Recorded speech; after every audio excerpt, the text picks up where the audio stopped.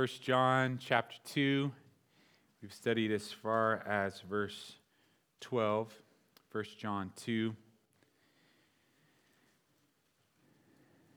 Verse 12 says, I write to you, little children, because your sins are forgiven you for his name's sake. I write to you, fathers, because you have known him who is from the beginning.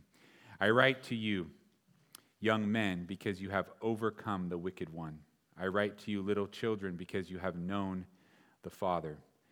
I have written to you, fathers, because you have known him who is from the beginning. I have written to you, young men, because you are strong, and the word of God abides in you, and you have overcome the wicked one. Do you see the family theme that's happening right before you? A lot about fathers, a lot about children, little children, a lot about the young men here in this passage. It's the family attitude, the nurturing, the caring, the body of Christ that you and I are to be to each other.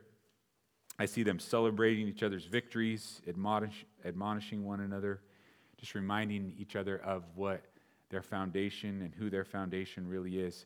This family approach that we read of in the Bible is supposed to be a part of your upbringing in the faith. You are to be filled with the Holy Spirit, and then you're to be surrounded by your spiritual family for your growth in the Lord.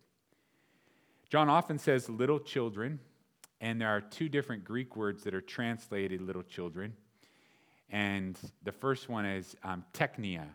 And teknia means the one who is born or the one who has been born. Have you been born? Have you been born again? Have you been born of the Spirit? Then you are the little children spoken of here, the teknia. And there's also another Greek word that is used that's called paidia, and that means a child who needs instruction. So are you a child that needs instruction? So when we read little children, that's me, that's you. We've been born of the Spirit. We've been born again. We're in need of instruction for our lives from the Lord. So he's speaking to us. So every time it says little children, if you're in Christ Jesus, if Jesus is your Lord, you're one of Jesus' paidia. You're one of his teknia, those who are born of God. Verse 12 speaks to little children, because your sins are forgiven you for his name's sake. So I ask you the first question. After confession, do you think you need to be more forgiven? Because according to the scriptures, just in the last chapter, it said, if we confess our sins, he is faithful and just to forgive us our sins and to cleanse us from all unrighteousness. If you've confessed, then you'll never be more forgiven than you are right now. You never be more clean. You never be more washed than you are right now. That purity from Jesus is priceless. I'm forgiven. I'm washed. It's not like I'm mostly clean. The word says, cleanse you from all unrighteousness. So if you've abandoned sin, you have no intention of going back to it. Lord, I don't want to sin against you. You haven't left those avenues open for temptation. You've come and confessed. That's a lot different than a token confession with that mindset that you're just probably going to go back to it. But confess means that you and I specifically speak of our sin to the Lord. Instead of, oh, Lord, you know what I've done. Have you been that way before? Like, I don't even want to say it, God. It's so bad. You know what it is. The word says to confess your sins to the Lord. Say, Lord, I know that I've sinned against you. And to enumerate the things that you need to be cleansed of. Confess and be children of God that are cleansed. Born ones that are cleansed. Now, you may understand your forgiveness more at certain times. Has it been that way for you where you're being tossed and fro by a certain temptation, back and forth by a certain temptation, or you're struggling with a certain sin, and you just feel like you're treading barely to keep your nose above the water, and then you do what you should, and you go to the Lord and you confess, and your sense of being cleansed is just so great. Like, Lord, look, you've taken my sin from me. It's amazing that you've done it. I don't know how you do it. I feel so clean. And you grasp his love in a greater way. It might hit you after you've confessed your sins, but if you confess, you'll never be more forgiven than you are right now. That's where we live. That's where we ought to live as little children before our Father. Another question, is your forgiveness glorifying to his name? Because look at the reason for your forgiveness. Is it just for us? In fact, is it first and foremost for us? According to the word right here, it says that our sins are forgiven you for his name's sake. It's no credit to us. Our forgiveness is credit to Christ. It's to lift up his name. It's to bring honor to his name. So your salvation and your sanctification are for the purpose of glorifying God. The scriptures tell us a lot about the importance of a good name. What book says the most about a good name? Proverbs, definitely, right? And about how your reputation is tied to your name, even as a sinful person, right? This is about the name of God and about the reputation that's fastened to the name of God, and that your forgiveness is because of his name. It is for his name's sake. It's about his great name. So his faithful forgiveness is a testimony of the greatness of his name. So don't ever drag his name through the mud, his title through the mud. Don't use it as a curse word. Don't blaspheme the God that saved you. The precious name of God is lifted up through his faithful forgiveness, right? May the name of Jesus communicate that truth, the truth of hope, the truth of forgiveness that he brings to us. Now look at 13. I write to you, fathers, because you have known him who is from the beginning. And isn't there the same wording in 14 if you go down there? Almost exactly the same, written to the fathers. So that's emphasis by repetition, repeating truths. Now, how often do truths get repeated in the context of the family?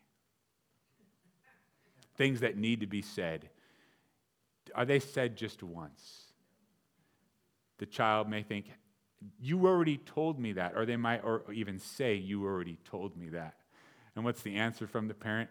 Well, if you do what I told you to do, then I wouldn't have to repeat it. It's the same in all households. It's not like don't you wish as little children the Lord just said it and we did it, and we didn't need to be reminded.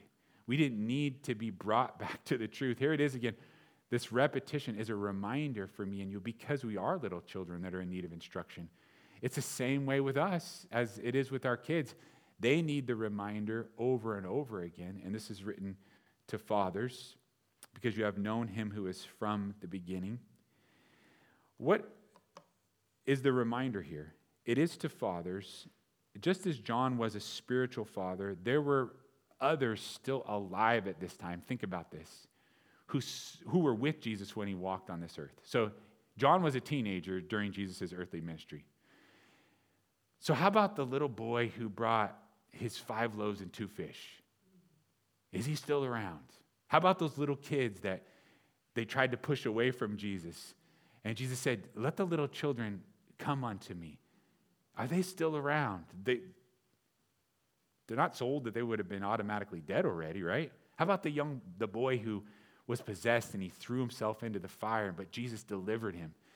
So when you look at this passage, it definitely could be in terms of fathers because you have known him who is from the beginning. Who is the one who is from the beginning? We'll go to the beginning of this book and go to the beginning of the Gospel of John. That's Jesus. You've known him, fathers. And there would have been church fathers, so to speak, those who were young when Jesus was walking this earth, who would now be advanced in age. But also fathers here in the original language means those who are mature. It means those who are leading in the Lord. And in the context of the original language in the Greek, it can really mean parents. I'm not just saying that. Those who know the Lord, those who are mature in the Lord, those who have exercised their spiritual senses. So now in the context of the family, John is writing to those who are more mature. Now, years don't always equal maturity. I'm finding this out. Just because you're older doesn't mean you're always more mature. That's true socially, and it's also true spiritually. There are people, and they're not really that old in the Lord, but they've grown in the Lord quite a bit. So maybe in years they're not that far along, but in maturity there are. And then there are Christians, and don't point to the person next to you or mention anybody, and they've been saved for a long time, but there's still quite a bit of immaturity. So it's not necessarily about longevity. This is about like those of you who are solid and mature in the Lord, fathers in the church, so to speak, those who are mentoring, those who are making disciples, although we should all be making disciples. And look at what it says to the fathers. You have known him. Ask you another question. Is knowing him your life's pursuit? Now, not just knowledge, but knowing Jesus, knowing the Father. Is that what you live for? Now, it is true that gaining knowledge can contribute to us knowing God, right? But it's also true that knowledge can puff up, can lead to pride. Knowledge has to be used in a godly manner. The fear of the Lord is the beginning of the wisdom, and the knowledge of the Holy One is understanding. So it's not just saying knowledge in general. It's saying you know him. Knowing God for yourself. And look, it's not just reserved for the fathers, for the mature. Look at the middle of 13. I write to you, little children, because you have known the Father. So all of us, we know God. It's for the young in the Lord and the old in the Lord alike. If you're around the church for any length of time, with a halfway open ear, you're going to grow in knowledge. But that doesn't necessarily mean that you're going to know God more, because knowledge, once again, can be twisted. So it's saying here, you know the Lord. You know who he is. Let your knowledge be for the knowing of him. His desires, his attitude, his character, his mercy. Do you know him better? We sang it tonight. I want to know you. I want to hear your voice. I want to see you. Do you know him better? Do you have a longing to know him better? That's our growing up in God. Yes, we want to know, but it's not just to teach. It's not just because it's our duty. It's not just so that we can arm ourselves. It's so that we can know the person of the Father. It's so that we can know the person of the Son. And knowing God changes our actions. Yes, it is emotional. If knowing him isn't emotional, something's probably wrong, right? To some extent. But it's also very practical. It changes the way that we live. We know that from earlier in the chapter. Go back to verse 3. Now by this we know that we know him, if we keep his commandments. Do you see it right there? So it's a life changer when you know God. He who says, I know him, but does not keep his commandments is a liar, and the truth is not in him. I look at the straightforward nature of John's teaching, and I'm thinking as I'm trying to study this, is it just because he's old that he's just like, boom, you're a liar, he says. Like he just puts it right out there, says it like it is. I don't have time to waste. If you know God, it's going to change your life. You're going to become more like Jesus. Knowledge alone doesn't necessarily cause change, but knowing the Lord does. So is knowing him your life's pursuit? Oh, I want it to be, because I definitely get distracted. There's a lot of pursuits, and some of them are even somewhat noble. But what's more noble than knowing God? Nothing. Look at the middle of 13. I write to you, young men, because you have overcome the wicked one. So here it is, repetition, and then we're going to also get some addition to that repetition, or not. We're going to get some addition as well as repetition later on. Look at 14, the middle of that verse. I have written to you, young men, because you are strong, and the word of God abides in you, and you have overcome the wicked one. So this instruction, again, is to a certain segment of the church, isn't it? The fathers, the mature ones. But now we have this written to the young men, to the younger generation, specifically the young people. Again, the broader context includes both men and women. You see humans, there's man in there. They're both male and female. Mankind includes both men and women. So look at what it says here, to the young. These are young people that are not losers. Did you notice? They're winners. They're overcomers. They have defeated the wicked one. He's not writing to them because they're getting pounded by the devil. Instead, he's writing to them saying, look, you have overcome. You have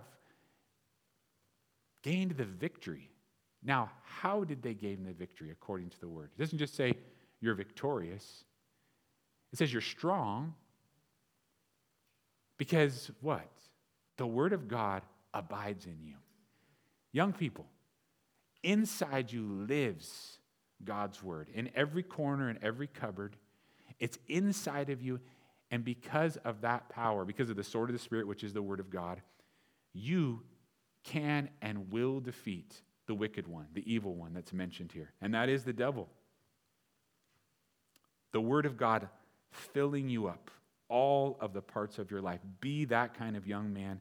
Be that kind of young woman. The enemy will poison the idea of the word of God abiding in you and try to tell you, that's for old people. I'm a person of action. I'm a man. I'm a woman of reality. I don't have time for the word of God. Maybe later, the enemy will poison you with the idea of letting it abide in you. It's just for the weak. That's for them. I don't really need it. Let it be your daily bread, and God will cause you to defeat the enemy through his power. Let it dwell in you richly, as the scriptures say. Abide in you. Jeremiah 15:16, listen to this verse. Your words were found, and I ate them, and your word was to me the joy and the rejoicing of my heart, for I am called by your name, O Lord God of hosts. So it's not just for prophets, it's not just for pastors, it's for the young to be victorious. Now, look, this is about overcoming Satan himself. Young person, Satan is gunning for you, strategically speaking. He is after you. He wants you to be paralyzed. He wants you to be defeated. He wants you to be distracted. He can't afford to have strong young people roaming around. He really doesn't want anybody to be strong, but a strong young person for the Lord, a strong young man. Satan wants the name of Jesus to be desecrated. Look at those so-called Christian young people. They're not like Christ at all. God must be a lie. Truth must be relative. Grace must be a fairy tale. Oh, that the young men of the church would be as full on for God as the worldly people are for their sin. Wouldn't that be wonderful? If we were just as extreme for God and the things of righteousness as sinners are ardent for their sin. Are they all into it? Oh yeah, they're all in. Are we that all in for God? And any godly woman would say amen to that. Lift up the name of the Lord with your life. It is not for later. It is for now. It's for today. Now, it is first and foremost for the Lord, your life. But when Satan comes after you, he wants to harm you. Nothing that he tempts you with is truly good. It's all destruction. It's all emptiness. It's all disappointment. And this passage is going to go into greed and lust and pride. Those things are like a shiny fishing lure with tons of hooks hidden on the inside of all that flashy stuff. That pride, that lust, that greed, that lust of the eyes, that lust of the flesh, that pride of life. The Lord wants to use you as an instrument of his love, and Satan wants you to be defeated and to be an instrument of his pride and his lust and his greed. He wants to harm the church through getting a hold of the next generation. You guys are the next teachers. You're the next mentors. You're the next parents. You're the next evangelists. The enemy knows the Lord's plans for you. Do you know the Lord's plans for you? Do you? And do you see that the stakes are high? Now, specifically, young men, God has called you to lead the church. Servant leadership. Are we afraid to say that? Are we? Young men, God has called you to be the next generation. The Bible says that the young men are supposed to be deacons and elders. They're supposed to be overseers. Shame on us if we do not give the good word of God to the young people that God sets before us. Shame on me if God puts somebody right in the church house. This is the church house. And I fail to give them the word of God that's going to make them strong to defeat the evil one. And I say, it's just good enough that you're here. It's just good enough that you're not out there committing crimes right now. Is that what the church is? No, the church is to be equipping and say, look, God has given me this opportunity. And with those young ears and with those young hearts, are we just filling time, or are we filling them up with his word? Are we entertaining, or are we edifying? I would not want to be, and I hope that I never am, the person that squanders the opportunity to teach the young person. People ask, well, why don't we just have something for the adults and we'll get, somebody to watch the kids? No. If the adults are getting built up, the kids are getting built up in the Word of God too. In fact, why don't the adults just go waste their time in amusement and we'll teach the kids? Why aren't we insisting, look at their lives. These are the young people, and how are we going to help them in this world against the wicked one if we don't give them God's word? It's there for them. Do not love, and that's the present imperative, it's a current command. Do not love the world or the things of the world. If anyone loves the world, the love of the Father is not in him. For all that is in the world, the lust of the flesh, the lust of the eyes, and the pride of life, is not of the Father, but is of the world. The last question, which I think I failed to state, was, have you overcome the wicked one? You know how. You know where the strength comes from. But now I ask you, where have you set your affections? Do you see that in verse 15 and 16? What have you allowed yourself to long for? That might seem like an odd question, but we know that we have longings and desires in our hearts, and not all of them are of God. And some of them are mentioned here: the lust of the flesh, the lust of the eyes. Are you feeding your love for the things of the world, or are you feeding your love for the things of God?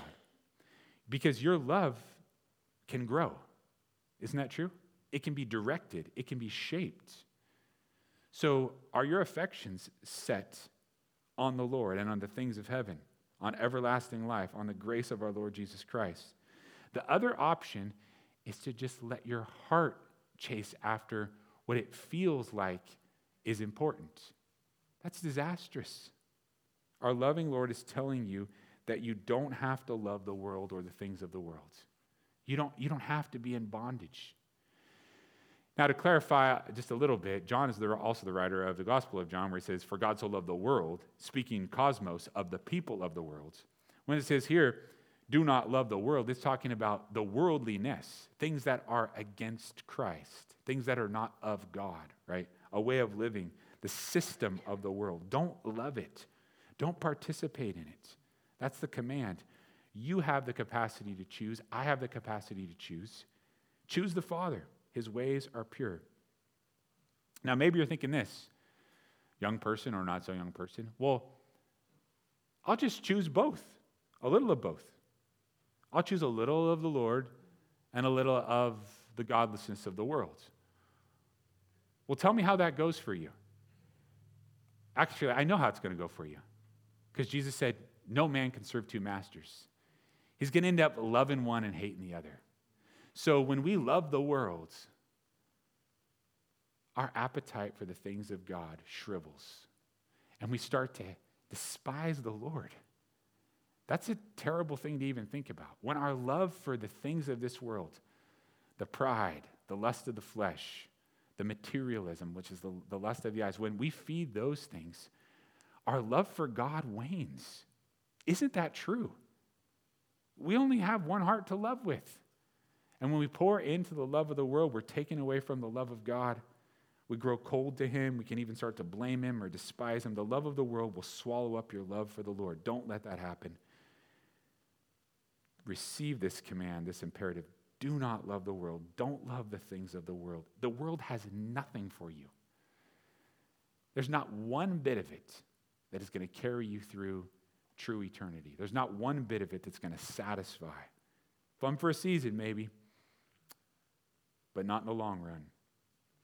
Now, this summary of sin that the Word of God gives us here, God is so good at just encapsulating, this is your sin, like enumerating it and handing it to us. We might not always like that clarity. You know what God does to me? He just, in his word, just like reaches out and like puts his hand like right, yeah, that's the sin. Lust of the flesh. I know what that is. That's all the immorality, right? And there's all kinds of it. Lust of the eyes. The things that we want money because it can get us the life that we want and get us the stuff that we want. The pride of life. Oh, I think I'm really something. I think I'm better than the next person, so much so that I don't even want to associate with them. They're not worth my time. That's pride. Because he wants to keep you from the destruction of sin, he summarizes it. There's no better way to explain it than this. This is the Lord telling me and you, I know what you're going through. I'm going to boil it right down to the basics. The lust of the flesh, the lust of the eyes, the pride of life. There it is. That's really poignant, right? Just pursuing us with that straightforward, this is what it is. But then the word also tells us, I think of that second to the last verse in the book of Jude. Now unto him who is able to keep us from stumbling and present us faultless before the Lord with exceeding joy. Like, yeah, we stumble around and we've got the lust of the flesh, the lust of the eyes, the pride of life. But do you know, we have the one, the Lord Jesus Christ, who can keep us from that continual stumbling and to present us faultless before the throne with singing, with exceeding joy. You might not like the Lord reaching out and putting his hand right on the root of the problem. I look at this list, and the first one's passion, right? Lust of the flesh, misdirected passion. The second one is possessions. Possessions aren't wrong, but it's when we love them. Pride's always wrong, so unless you kind of interpret it in the sense of, well, you know, I respect you, I'm proud of you for making the right decision, but that self-pride, it's wrong before the Lord. It's just what I need. Nothing is hidden from him. He sorts out our sin. It's complicated to us. It isn't complicated to him. The reverse is to think that God doesn't understand. The reverse is to think God doesn't know the temptation that I'm going through. He doesn't see what's tugging at me. He doesn't know what my life's like. He doesn't see how weak I feel. The reverse is to not pay attention, is to not be that little child that needs instruction and say, well, he doesn't get me. He does. And that's why he said, I want to protect you from all this. Come and make me your love. Make me the love of your life. See, I'm hearing noises again. Anybody else hearing noises too? I hear noises at home, and my family tells me that I'm hearing things. And I think it's just that I have superhuman hearing. I don't know what it is. It's like, did you hear that? And they're like, no, I don't hear it. I'm going to find out what it is. I heard that, and everybody else heard that little noise. And the world is passing away. This world, look at that. It's going down the tubes. Morally, physically, materially, it's the corruption is just all around us. It's passing away. It's not gonna last. And the lust of it, that means the desire for the things of the world. It's crumbling right underneath us. Why would we put our trust in the things of men? Look at how foolish they are. I mean, when you approach people with the gospel, like, are you going to trust men or God? I mean, it's trusting people even in option. That's what I want to know. People tell me, oh, they're worth my trust. No, they're not. The Lord is worthy of my trust. Every day he shows me more and more how this world is passing away. The desire for it is going down the tubes. But he who does the will of God abides forever. So we invest in our loves. The things that you love, you invest in. You invest your time, you invest your energy, you invest your money. And some investments are passing. They will not last. They'll fade away. They lead to folly. But other investments abide forever. Are you investing in the eternal good? I eat things without even realizing that I've eaten them. Every time if I were to keep a log of what I've eaten, it would probably be impossible. I've tried it certain times, like, man, I can't believe I ate all that. Just like this big, long list. Whoa, look at everything that I ate, right? As I'm going through, what if we could look at the time in our week and say, okay, this is everything that I did. This is everything that I thought about. These are all the places that I spent myself. How much of that could I directly correlate to what lasts forever? Now, I realize there's an around the way thing to make almost anything last forever. But how much you say, okay, I need to make a living, and I'm here at my job, and that's so I can pay for my food. If I didn't have food, then my family wouldn't be alive, so they couldn't do the work of the ministry. You see what I'm saying? But how much of my life is directly invested in souls, in things that are going to last forever? Where is everything I'm working for going to be in 100 years? And if you were to look at your week like that, would you say, yes, a lot of this is going to be here. It's going to last forever. The word of the Lord. The grass withers, the flower fades, but the word of the Lord stands forever. The world's passing away. The will of God abides forever.